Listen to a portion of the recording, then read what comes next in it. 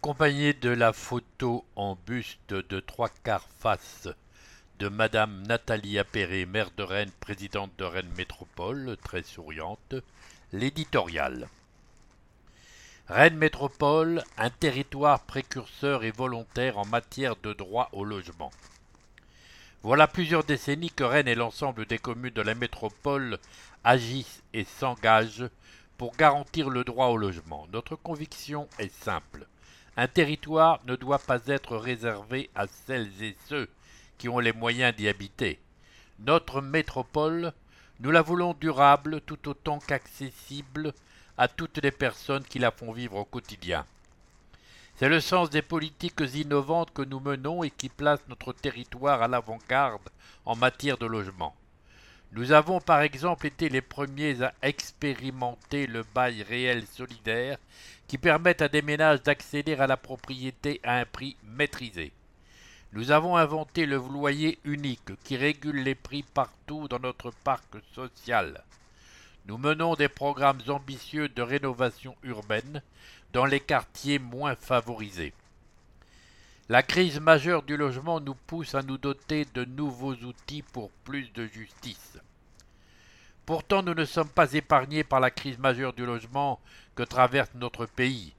Une crise qui creuse les inégalités et exclut une partie de la population de notre métropole.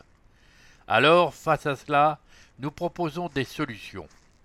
Nous avons récemment adopté un programme local de l'habitat, PLH, ambitieux, qui insiste sur le rôle de régulation de la puissance publique en matière de logement.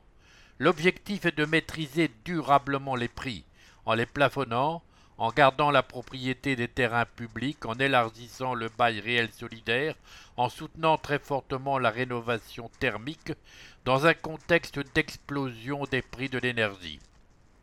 Pour y parvenir, nous investissons près de 45 millions d'euros d'argent public chaque année.